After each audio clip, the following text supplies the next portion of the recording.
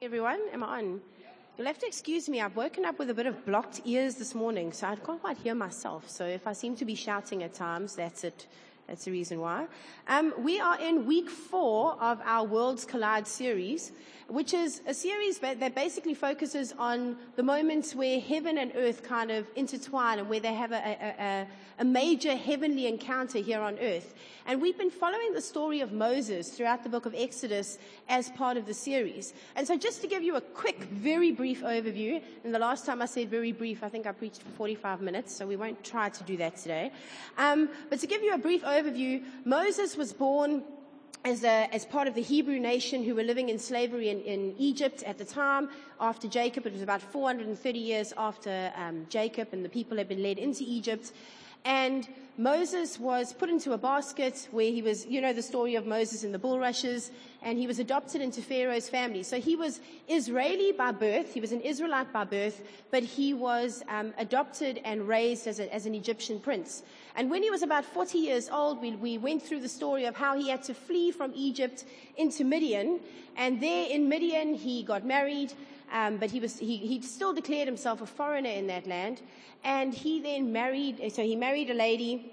He had a major encounter with God at the mountain of God, which we'll talk about again today.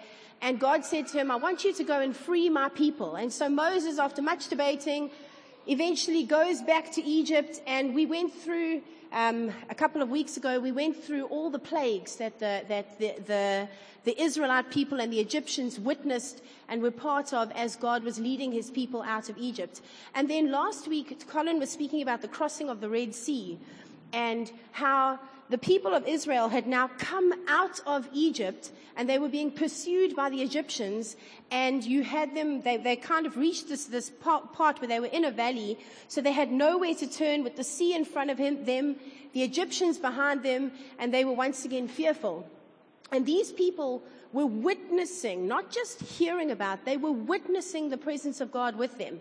And we learned last week that they had a pillar of cloud, you know what I mean, a pillar of fire and a pillar of cloud that went before them. And when the Egyptians were closing in, they had the same pillar then move behind them and create a space between themselves and the Egyptians. And that pillar was the very presence of God. And then we get to what is probably one of my favorite verses of Exodus. So keep in mind, these are a people that have now multiple times witnessed the hand of God moving in their lives, like in mighty ways. How many of us go, I'd love to see God and I'd love to see him move? And then we get those encounters and then we react sometimes like the Israelites react. Because in Exodus 14 verse 31, this is what it says.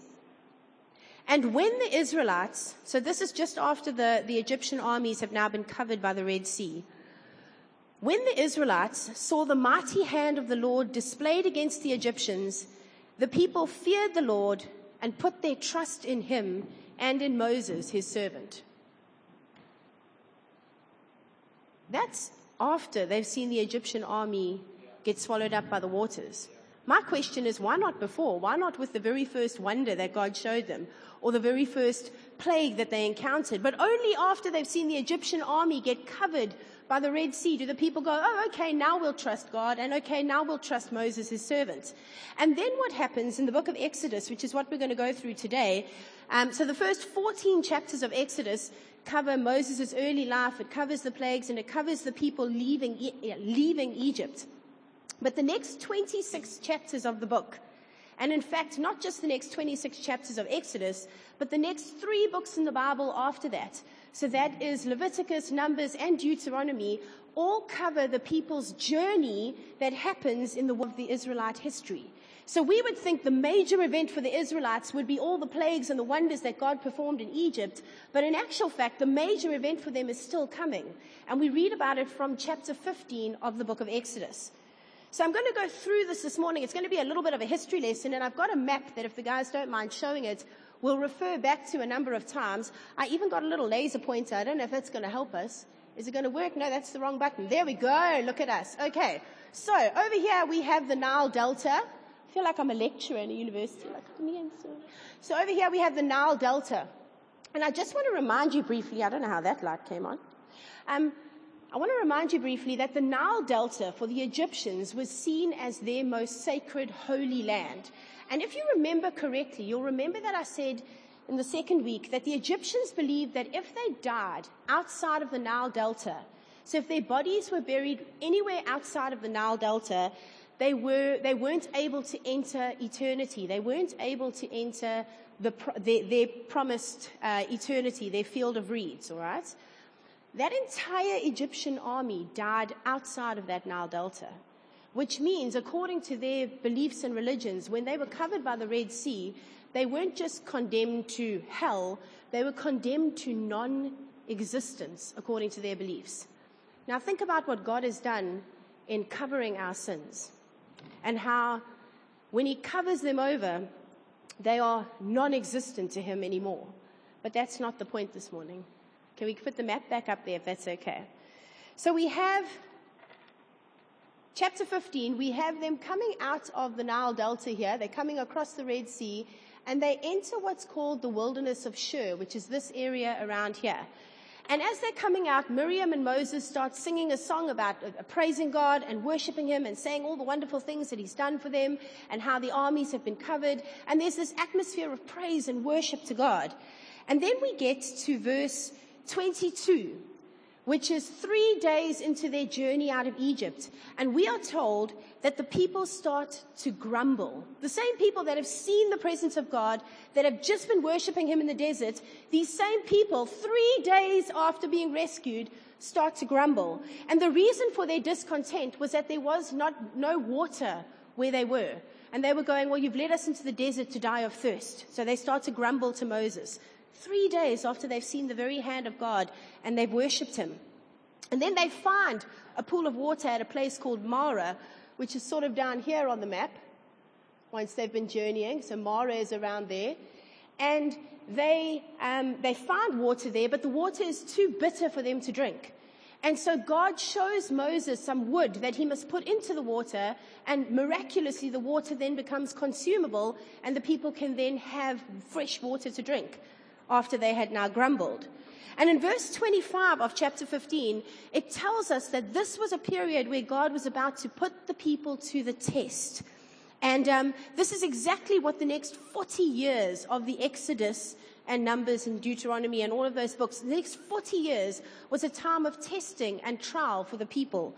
And we won't have time to go through all of that journey, but I'd like to go through some of the major highlights. But I would encourage you to read the story yourself at home and to really get into it, because there's just so much meat and so much to learn from the story of the Exodus of the Israelites.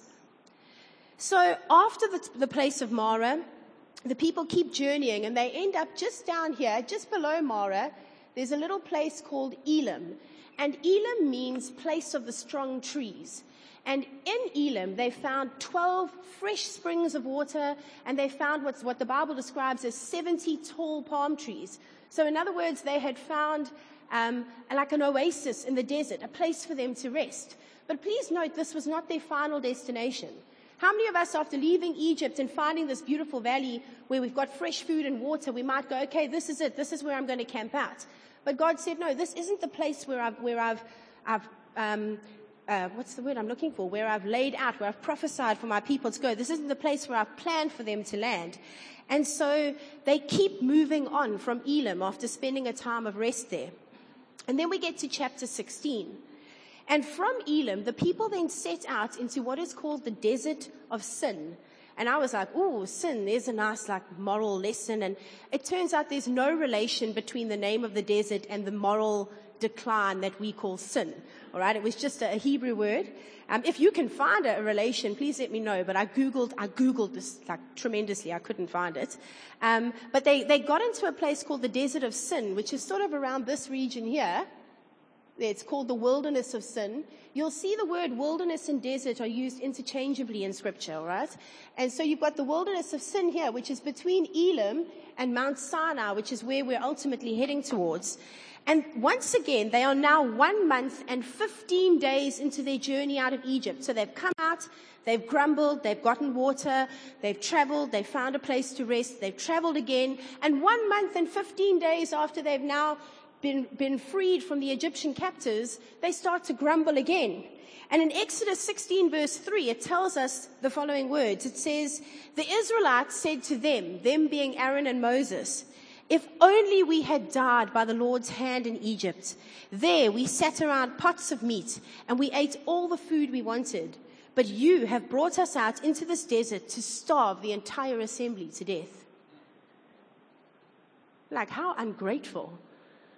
No, what? Like, if only we died by the Lord's hand. You brought us here. You want to starve us. And so we read the story, or I read the story at least, going, man, what's wrong with these people? They saw the hand of God. They've said we will trust God. And now, not only have they grumbled once before about water, now they've grumbled about food. Well, we're going to starve. We've got no food. And so God speaks to Moses and Aaron, and he tells them that he is going to rain down bread from heaven. And then Aaron comes to tell this to the people.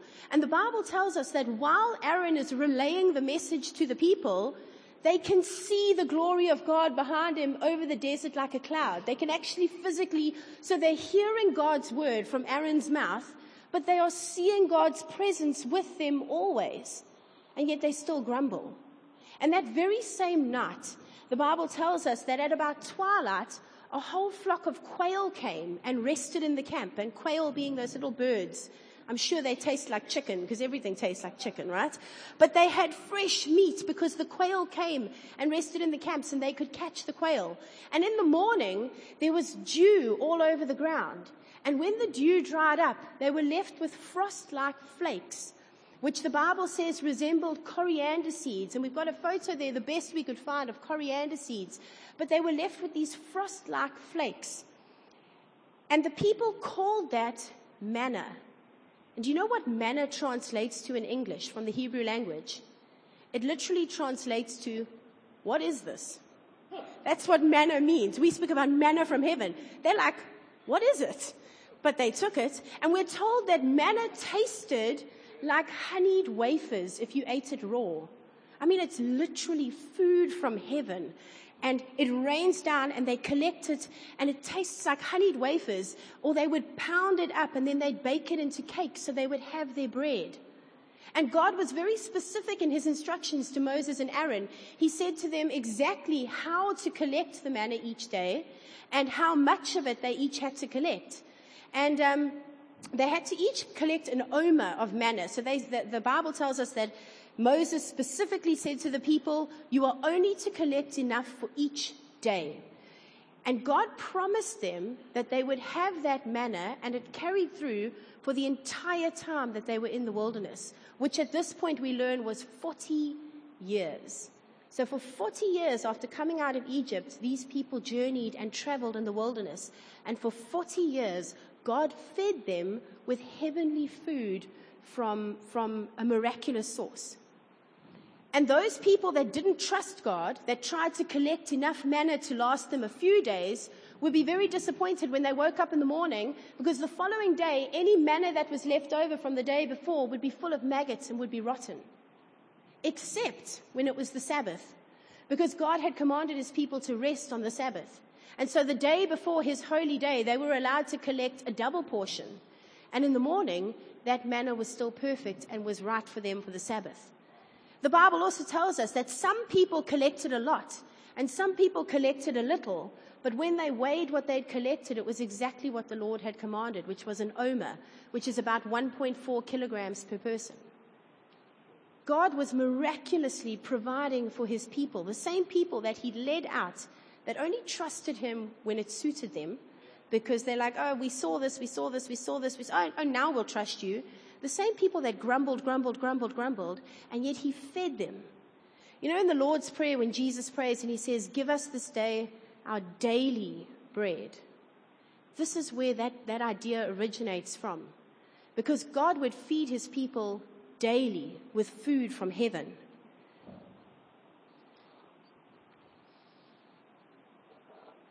It's interesting to note, and I'd like to just put this in here, that the number 40, which we're going to come across quite a few times throughout Exodus, is the number of testing. and the number of trials, and it's also the number of triumph in Scripture. So when you find the number 40 being repeated over and over, like the 40 years in the wilderness, or Moses had 40 years in Midian, he had 40 years in Egypt, it was a time of testing, a time of trials, a time where God was readying his people for something bigger and something greater. And then we move on to chapter 17. So the people have been in the desert of sin. We have that map back up there. So they've been in the desert of sin over here. Wait, let me get the right button. Nope, wrong button. Okay, so the desert of sin. And now they start moving down here, which is the area of Mount Sinai. All right? And so they come to a place called Rephidim. And Rephidim means place of rest. All right? Or it literally translates to bed. And this was an area that the people could go to that God wanted them to now camp in for a while. But we learn that in Rephidim, there was no water. So what do you think the people do at this point? They pray, they trust God, they go, no, of course, the God who's provided us and miraculously led us out of Egypt, no, of course he's not going to let us dehydrate in the desert. No, the people go to their go-to at this point, and they quarrel with Moses. So in Exodus 17, verses 2-3, it says, they quarreled with Moses and said, give us water to drink. Moses replied, why do you quarrel with me? Why do you put the Lord to the test? But the people were thirsty for water, and they grumbled against Moses, and they said, why did you bring us out of Egypt to make us and our children and our livestock die of thirst? And at this point, I don't know, Moses must have just kind of hung his head and gone, Lord, do these people not get it? Do they not see it at this point? But again, God is patient with his people. And he instructs Moses to take the same rod that he had used to strike the Nile River and turn it into blood, take that same rod that he had used to part the Red Sea and to strike a rock in an area called Horeb. And today you can actually go, listen, they're not, I suppose, 100% sure that this is the right rock and whatnot, but it's an interesting historical journey to take anyway. But there is actually a rock called the Rock of Horeb that you can go to. And the Rock of Horeb is a split rock that shows signs of water erosion in a desert where there is no water. And Moses strikes this rock, the rock splits in two, and gallons, kiloliters of water flow out of the rock, and all of the Israelites and all of their livestock have plenty of water to replenish them. Again, God miraculously providing for his people. Then we read, so that's chapter 17, that's the first 7 verses. Then we read verse 8, that the Israelites are attacked by an army called the Amalekites. Now, the Amalekites were a nomadic tribe. So this was a tribe who would move around the desert to different areas. And they were enemies of the Israelites. And when they encountered them, they attacked them. And this is also the first time that we meet a very important biblical character who we're going to keep seeing throughout Scripture by the name of Joshua. And Joshua leads the Israelite men in a battle against the Amalekites. And Moses and Aaron and another Israelite elder by the name of Hur, H-U-R, go up on top of a hill to watch the battle.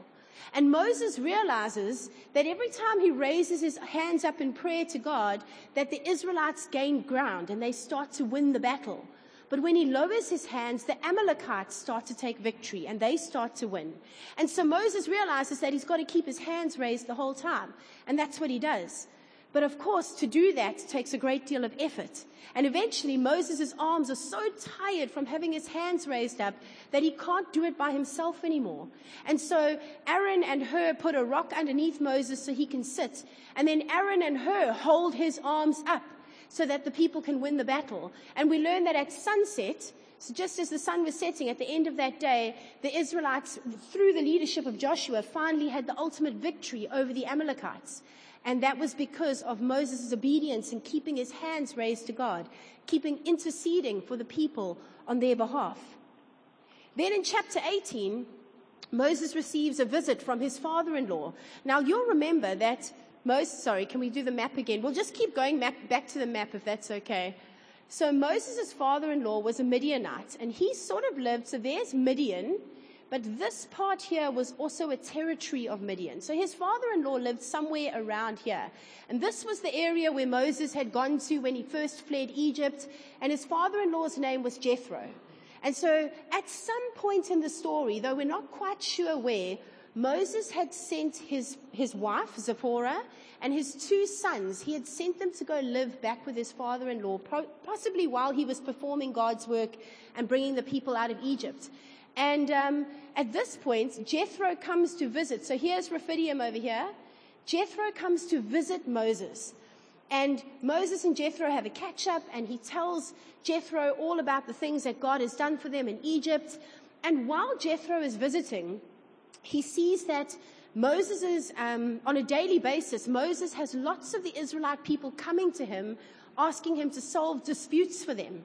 And Moses stands there from morning to night, basically judging and helping people and solving things and, taking on all the problems of the world for the Israelites. Moses takes them on himself, and he's obviously looking exhausted. And Jethro is the one who eventually says to him, "But Moses, why are you doing it this way?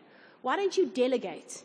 And he says to him, "Why don't you take for yourself men from your tribes, from the different tribes of Israel, put some of them over 100 people, some over 50, some over 10, and use them to perform these judgment tasks so that you are freed up to do the Lord's work." And that's exactly what Moses does.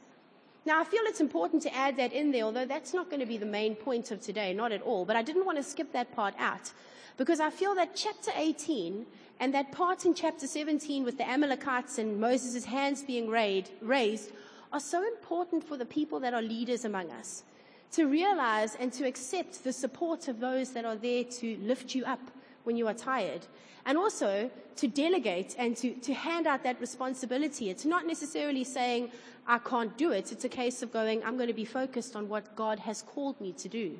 And it's so important in today's society to understand that what God was doing here for the Israelites was giving them a picture of governance and leadership. This is how he wants the leadership to be. This is how he expects his people to be governed.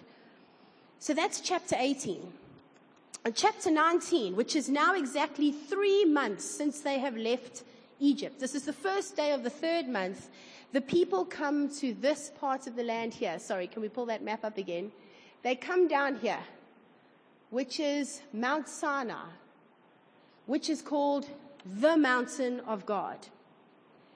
And the Bible tells us that the people camped in front of the mountain, not a mountain, the mountain.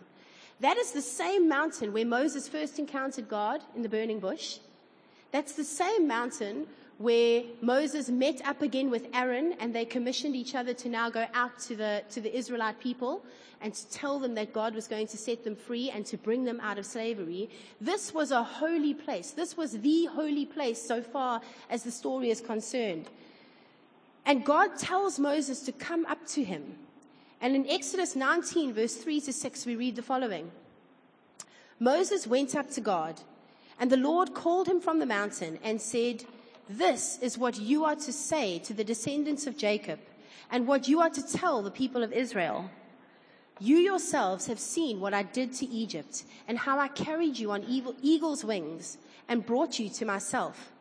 Now, if you obey me fully and keep my covenant, then out of all the nations you will be my treasured possession. Although the whole earth is mine, you will be for me a kingdom of priests and a holy nation. These are the words you are to speak to the Israelites." And Moses then goes and he relays this message to the Israelites. And this is what the people respond. And I want you to remember this. The people all responded. This is verse 8.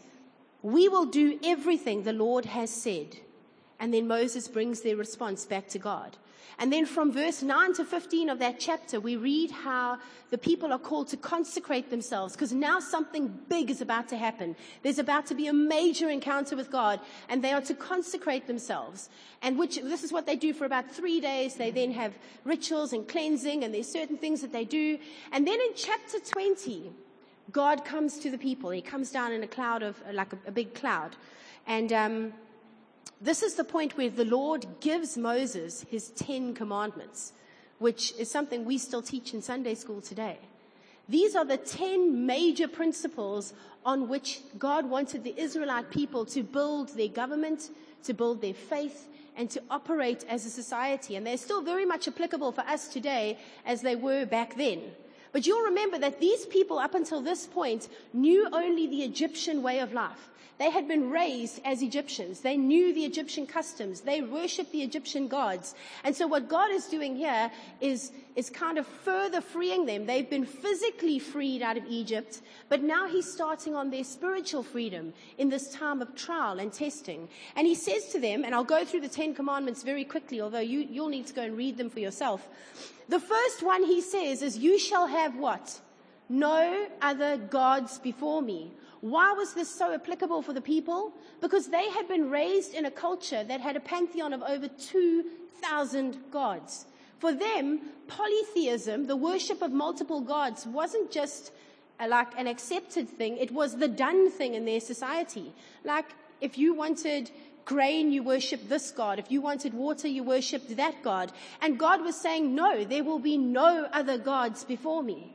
The second commandment, he says to them, is that they shall not make any image. They shall not liken or create an idol and bow down. And he says, you shall not create an image of anything from the heavens, on the earth, or below the waters. You shall not bow down to any image. And you might think, well, isn't that the same as not having any other God? But actually, he's telling them not to make an image of him. If you read later on in Deuteronomy, he explains, he says, what shall you liken me to? There's nothing. So the people might have been tempted to kind of follow God with their Egyptian cultures and to try to make an image of God that they could worship. And God was saying, you cannot do that.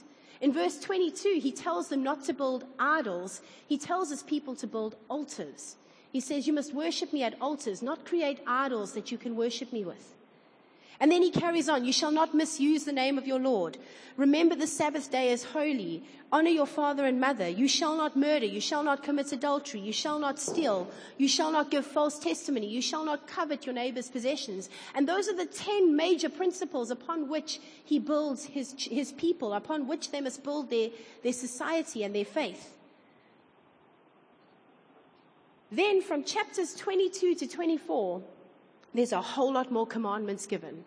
In fact, in the Mosaic law, there are 613 commandments, not just 10. The 10 major ones are the ones that they're called sort of like the Constitution. They have like the foundation for everything.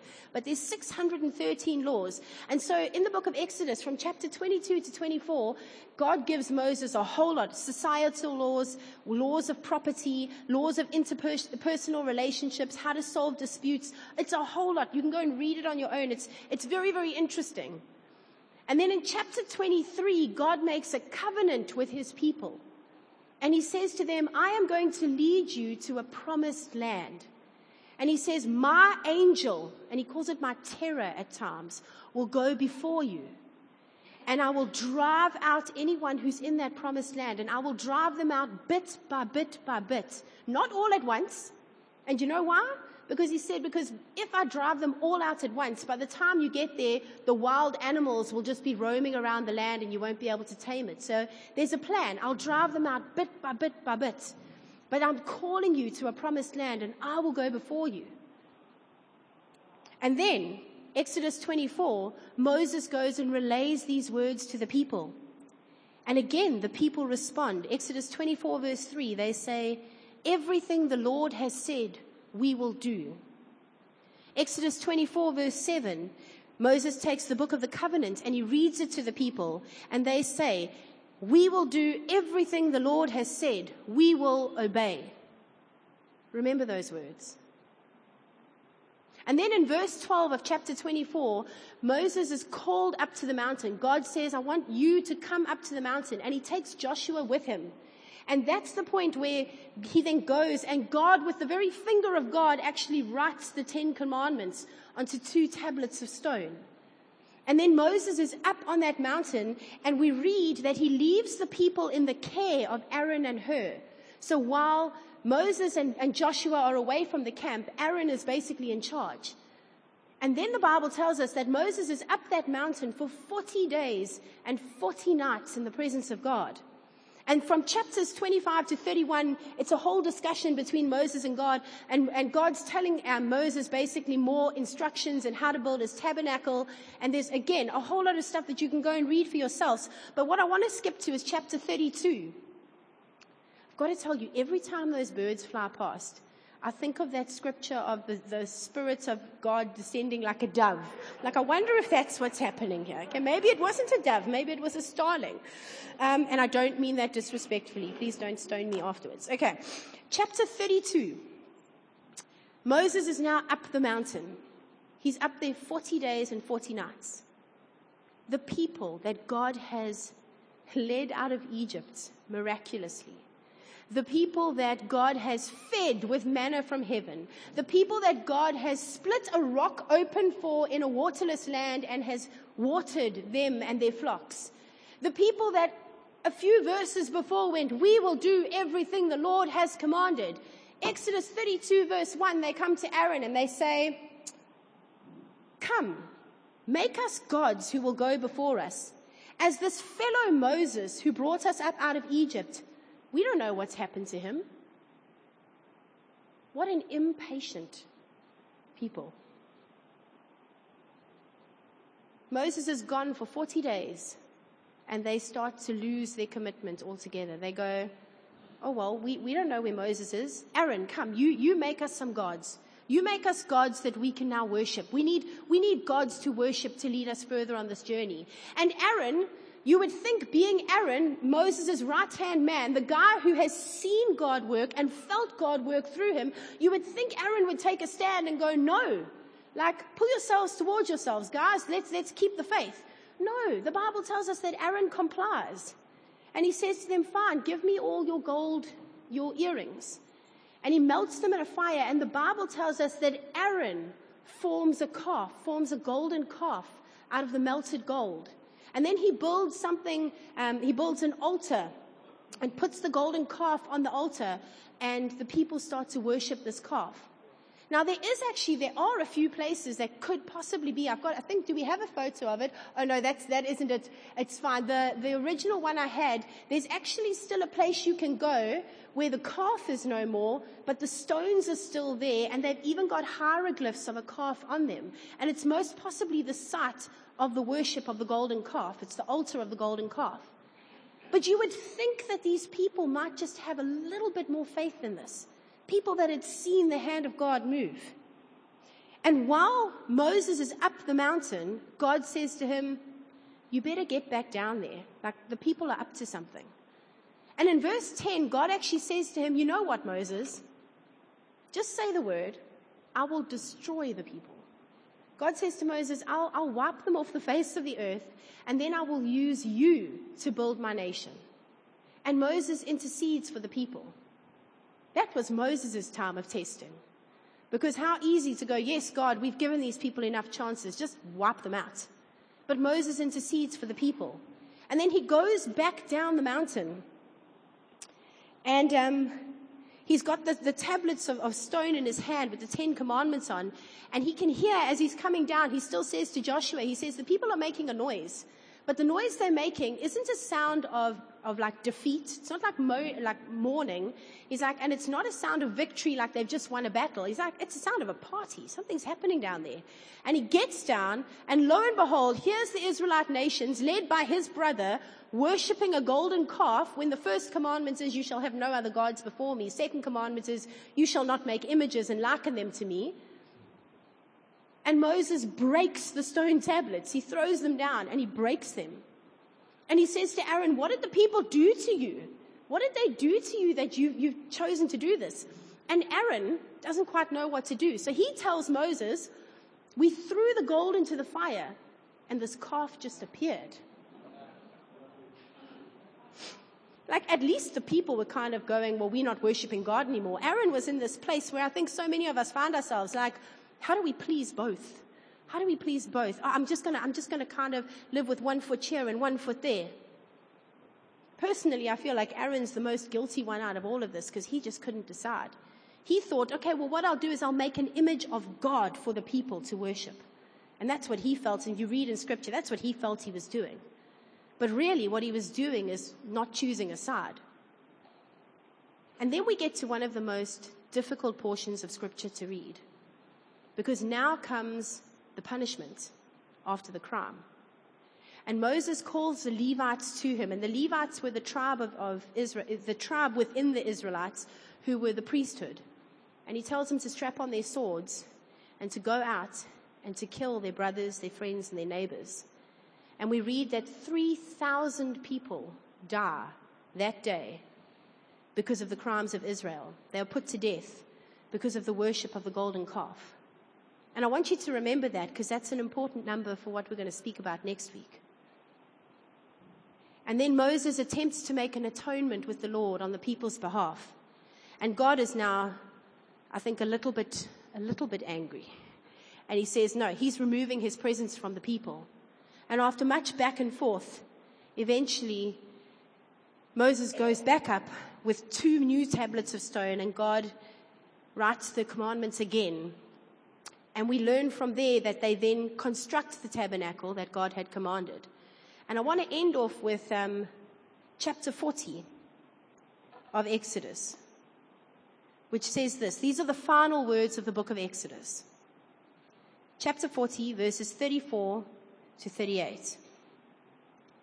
Then the cloud covered the tent of meeting, and the glory of the Lord filled the tabernacle. Moses could not enter the tent of meeting because the cloud that had settled on it and the glory of the Lord filled the tabernacle. In all the travels of the Israelites, whenever the cloud lifted from above the tabernacle, they would set out. But if the cloud did not lift, they would not set out until the day it lifted. So the cloud of the Lord was over the tabernacle by day, and fire was in the cloud by night, in all the sight of all the Israelites during all their travels. The book of Exodus ends on a very strong note, because despite the people's impatience, despite their immaturity, despite their grumbling, despite their wrongs and the sins that they commit, we read that the presence of God does not leave them. It never does. And then their story continues on into the next few books. But what I'd like to focus on this morning, and I know that time is running out, is we read the story of the Israelites in the wilderness. And I don't know, if you're like me, you read it and you go, these people are nuts. Like, you've seen the presence of God. How do you turn your back on him? You've seen him work. How can you doubt that he's going to come through for you? And yet, how often do we do the same? How many of us are right now, and you don't have to put your hands up, how many of us are right now in a place that we would call the wilderness? It's not quite the slavery we came out of, but it's not quite yet our promised land. And we don't like the wilderness. And in the wilderness, you will find places like Rephidim and Elim, places of rest, places where things go well. But those are not the ultimate places where we're supposed to end up. And in the wilderness, you will find rough places. You'll find places where you're hungry and you're thirsty and you're doubting and you're wondering. But I believe if we remember the promises of God, we can avoid making the same mistakes the Israelites made. We never be as fickle a people as our ancestors were. And they are our ancestors. We are still part of their story. In Deuteronomy in chapter 8, I want to read this. I don't have it up on the screen. I want to read this to you. It's a little bit of a lengthy portion, but it gives us a good insight as to just what this wilderness meant for the people, and then we'll end it off there. And it's a reminder for us today when we find ourselves in those desert places. Be careful to follow every command I am giving you today, so that you may live and increase and may enter and possess the land the Lord promised an oath to your ancestors. Remember how the Lord your God led you all the way in the wilderness these 40 years, to humble and test you in order to know what was in your heart, whether or not you would keep his commands. He humbled you, causing you to hunger and then feeding you with manna, which neither you nor your ancestors had known, to teach you that man does not live on bread alone, but on every word that comes from the mouth of the Lord. Your clothes did not wear out, and your feet did not swell these 40 years. Know then in your heart that as a man disciplines his son, so the Lord your God disciplines you. And I think sometimes we get so caught up with the word discipline meaning punishment. Discipline means to make a disciple of. We want to be disciples of God. We need to fall in line with his discipline, especially in the wilderness places. Observe the commands of the Lord your God, walking in obedience to him and revering him. For the Lord your God is bringing you into a good land, a land with brooks, streams, and deep springs gushing out into the valleys and hills, a land with wheat and barley, vines and fig trees, pomegranates, olive oil and honey, a land where bread will not be scarce and you will lack nothing, a land where the rocks are iron and you can dig copper out of the hills. When you have eaten and are satisfied, praise the Lord your God for the good land he has given you. Be careful that you do not forget the Lord your God, failing to observe his commands, his laws, and his decrees that I am giving you this day.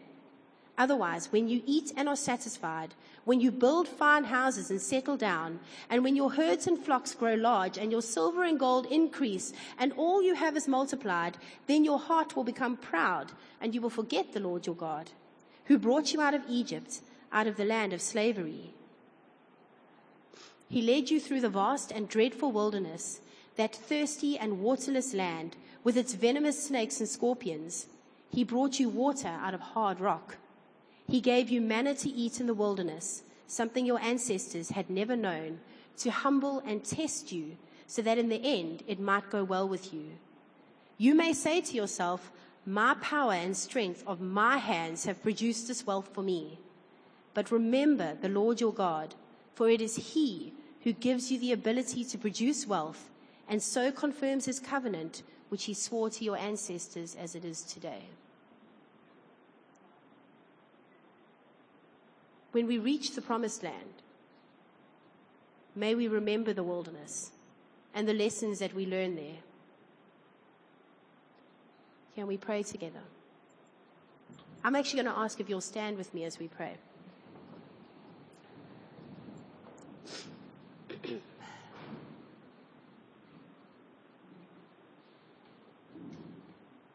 Heavenly Father, may we not be a fickle people, Lord. May we not be a people that is easily turned from you. Father, may we not be people that the first bump in the road sends us longing back for Egypt, Father. But Lord, may we remember you in all that we do. May we keep our eyes focused on you. For those of us this morning, Lord, that are encountering a wilderness moment, Lord, those of us that are on a journey to a place and we're not 100% sure where that journey is going to end up, Father, may we remember that it is you that goes before us. It is you who has designed our path. Father, may you protect us and hedge us in on every side. Lord, and may we keep our eyes focused 100% on you. Turning neither to the left nor the right, Lord, not looking back to where we've come from, Father, but looking forward to you, the giver of our life. Lord, when we reach our destination, Father, may we not become proud. May we not become ignorant of the fact that you are the one that have led us there. Lord, may we remember you in all we do. May we honor you in all that we do. And Father, may our lives bring you the glory. We ask this in Jesus' name. Amen.